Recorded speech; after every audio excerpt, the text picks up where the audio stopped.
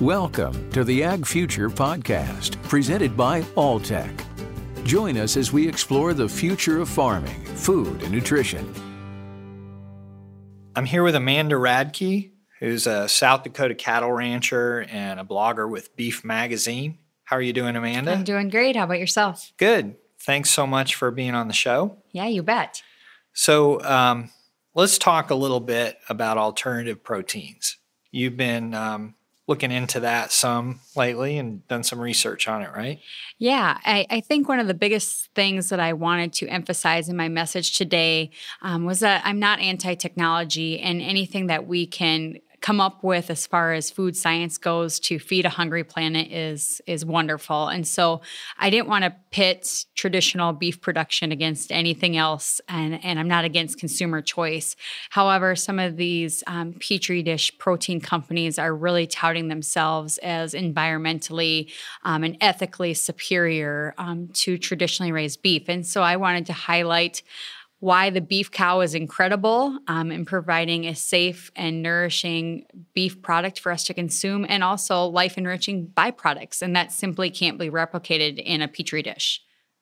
So let's kind of compare beef to some of the different alternative protein options out there, and I know there are a bunch of them. So maybe the first thing would be to say, what are all the different alternatives? Sure. Well, we're seeing plant-based protein patties like Beyond and Impossible hitting the marketplace and receiving a lot of traction and attention.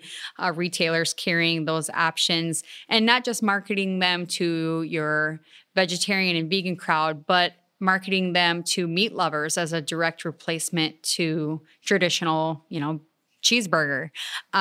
We also may see plant or Petri dish proteins enter the marketplace as soon as the end of the year. And so a lot of what we know about these products is conjecture right now, because these companies aren't really forthcoming with any information on their manufacturing processes.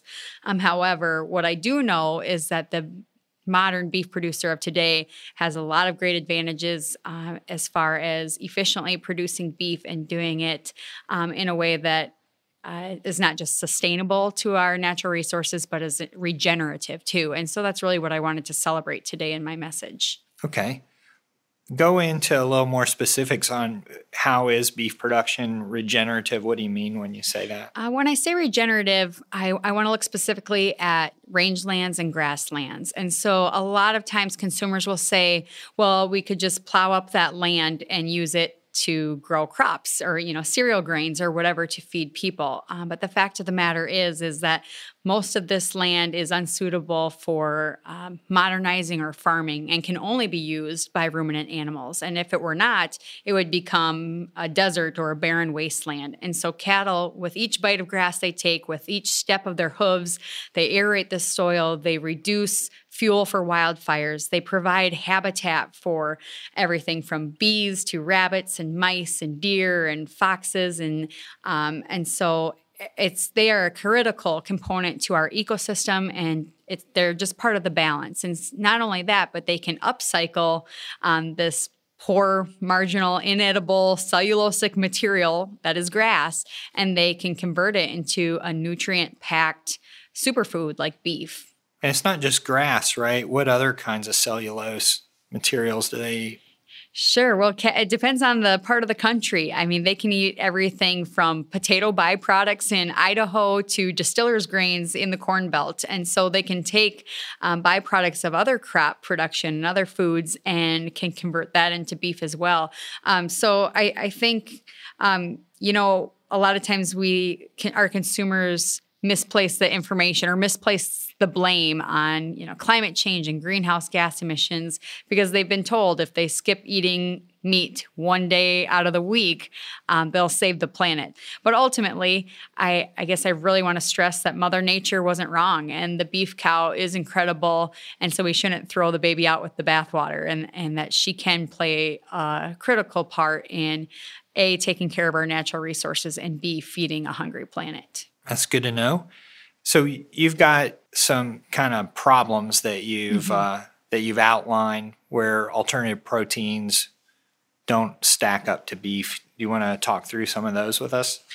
Sure. The first problem, and maybe it's just the advantage of the beef cow, but these companies haven't really proven their environmental impact. And so when they talk about the natural resources used in beef production, they also fail to acknowledge the energy use, the crops that are needed, the fact that there's still animal fetal cells that will be used in this production practice, the waste produced as far as what's being grown in the laboratory. This all has an environmental footprint as well. And so I think there's some burden of proof there for them to show us what their environmental footprint actually is, and can it compete is if it goes to scale. The next problem, as we discussed, is, that this lab meat can't regenerate and build topsoil quite like cattle can. And so anytime we plow up rangeland and pastures to be used for monoculture and crop production, we are losing that carbon capture of having that soil covered by grass. And so just by having that grasslands maintained and not going into barren wasteland or trying to grow cereal grains or an alternative on this marginal land is something these Petri dish proteins can't do. The next, and it's one I love talking about, is byproducts. And so when we think of beef cattle, we think of steaks and cheeseburgers, but it's so much more than that. It's things like insulin for diabetics, crayons, deodorants, leather goods like boots and belts and furniture, and everything in between. There's hundreds of byproducts that enrich our everyday lives that come from beef cattle. Even organic fertilizer for vegetable production, that comes from cows too. And so byproducts are a huge thing. And if we're going to try to replace the all-in-one machine that is a beef cow with synthetic or alternative options for all these byproducts, that's going to have an environmental footprint as well. And then another problem, a lot of these companies are promising that they're antibiotic-free and pathogen-free. And I think it's unfair for any food company to claim that there aren't vulnerabilities as far as food safety goes. And we need more transparency as far as what are their antibiotic usage, where are they vulnerable, where are points of contamination. And I'm thankful that the FDA and USDA are going to jointly regulate and oversee these production practices. But yet I think there's a lot more they need to prove before they enter the marketplace. And then finally, someone told me that, don't you feel bad eating cattle? Your diet leads to death. And I think it's important to note that, once again, every diet, no matter if it's total vegan or total carnivore, there's animal deaths involved. And so every time a field is plowed, you're misplacing the wildlife that lived there. And it's just a give and take. And as a rancher, I understand the circle of life, and I value that beef cattle for what she offers to people to nourish and enrich people's lives. However, I think it's just a convenient thing that the plant-based folks kind of ignore, that their diets also have death and suffering as well. And so it's just a matter of where you place your importance, I guess. And for me, I can feel pretty confident that I'm utilizing a beef animal and respecting what she has to offer humanity, while also respectfully caring for that animal too, while she is in our care. Yeah, good point. So I'm sure most people haven't even thought of that fact that crops do displace natural habitat, right? Mm-hmm. And pasture does to an extent too. Mm-hmm. Certainly it's a problem when deforestation occurs for pasture, but if you're on natural grasslands, that's not quite as big of an issue.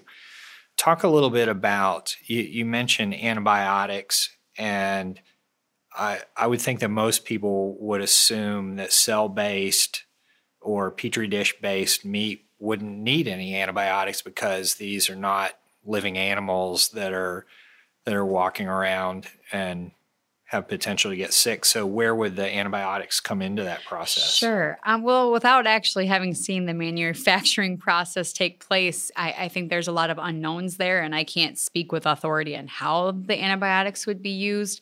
However, just like any living thing, especially when it's interacting with humans in a lab, there are those points of vulnerability where antibiotics might be applied and used in that setting. And so I appreciate the National Cattlemen's Beef Association coming out and saying strongly that we need more information and clarity on antibiotic usage in these Petri dish proteins production practices, and that needs to be regulated and overseen by the USDA.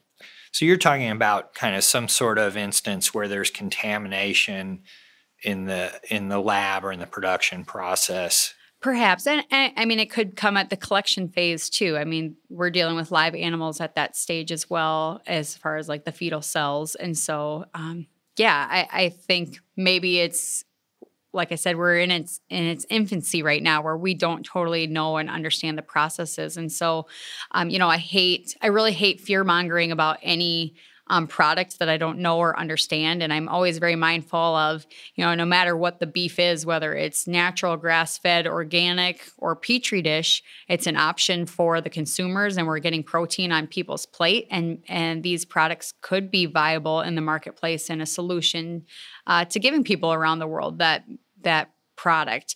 However, where I have problems is in this rush to market, and in this rush to get a return on investment with these major investors that are actively, participating in these production practices.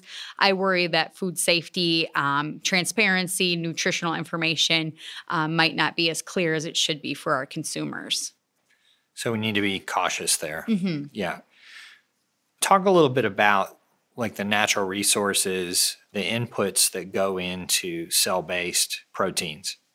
Sure. And again, this is conjecture really from what I've read and can understand, but you're going to need obviously a fetal calf and cells from that calf. They'll grow in a suitable medium, and from what I understand, it could be soybeans or corn, mushrooms, and could even be cattle-based, just depending on the company. That growth medium will grow the muscle strain fibers and also the fat fibers. They're grown separately and have to come together. By my understanding, they're kept at 98 degrees Fahrenheit. And these cells, as they duplicate and grow, they produce waste. And so then waste has to be taken out of that Petri dish as well. And so it's a huge process. There might be some opportunities for crop producers, corn and soybean growers, to provide this medium for these cells to grow. And so I think, I don't want to be short-sighted and think these products don't have a place in agriculture. However, it's difficult for me as a beef producer to see them disparage our industry while also trying to hijack our nomenclature like beef and the great reputation that beef has with our beef-loving consumers and use it to market their product. Yeah. So if you're going to have to grow the cells in a medium that's made out of something, because it's not magic, right? They have to provide nutrients to the cells. If those are supplied with soybeans or corn or any kind of plant, then it's not necessarily going to have a smaller footprint than a cow. Exactly. Yes. It might or might not, but it's not going to be drastically. It's not going to be free of inputs, right? Correct. And so they also will have to maintain this environment at this temperature and keep it in a sterile setting. That's going to take a lot of energy. Absolutely. And yeah, I think they're downplaying that side of their story while really focusing on any negatives they might perceive about traditionally raised beef. And so I want to compare apples to apples or apples to oranges, however you might look at it. And, as they go to scale in the marketplace, they'll have to prove that burden and the environmental footprint. And then we'll see. But I really think the beef cow can compete and has a great story to tell and is an important part of our environmental stewardship and our sustainability story as far as a planet and a human race. So you mentioned there's a little bit of controversy over the use of the words meat and beef. Some of these products, when they come to market, they may want to call them burgers or meat or beef or meatless, whatever. So where does that stand? Is it a regulatory issue? Is it controversial? There's several states across the country and that are fighting to protect the nomenclature of meat and beef. And I got to give props to Kentucky. The governor just signed a proclamation declaring it Beef Month for May, but also a labeling law that would prohibit fake meats from calling themselves meat or beef. And so I think that's a great first step in setting those precedents on a state level before it can be, federally enforced. We're also seeing countries around the world like Australia, France, the European Union. They're all addressing these meat labeling rules and what is best and most informative for consumers. And so to me, it's really misleading to have these alternative products be called meat and beef. And most importantly, beef producers have invested through the Beef Checkoff program $1 per animal sold to promote beef. And so you have everything from the iconic Beef It's What's for Dinner slogan to research to create new steaks that would add value to the carcass, to educating our consumers about how best to prepare beef. And that investment has earned us a great reputation with our consumers. Beef is beloved and it's king of the grill. And now these companies want to take that nomenclature and use it for themselves. And so that's really frustrating. And I think that's why the beef industry in general is really active in this fight, because beef is beef, period, and it shouldn't be slapped on any other product. Let's compare sales of alternative or plant-based proteins to beef. Where does that stand right now? U.S. sales of plant-based meats jumped 42% between March 2016 and March 2019 to a total of $888 million. Meanwhile, traditional meat sales rose just 1% to $85 billion in that same time frame, and that's according to ABC News.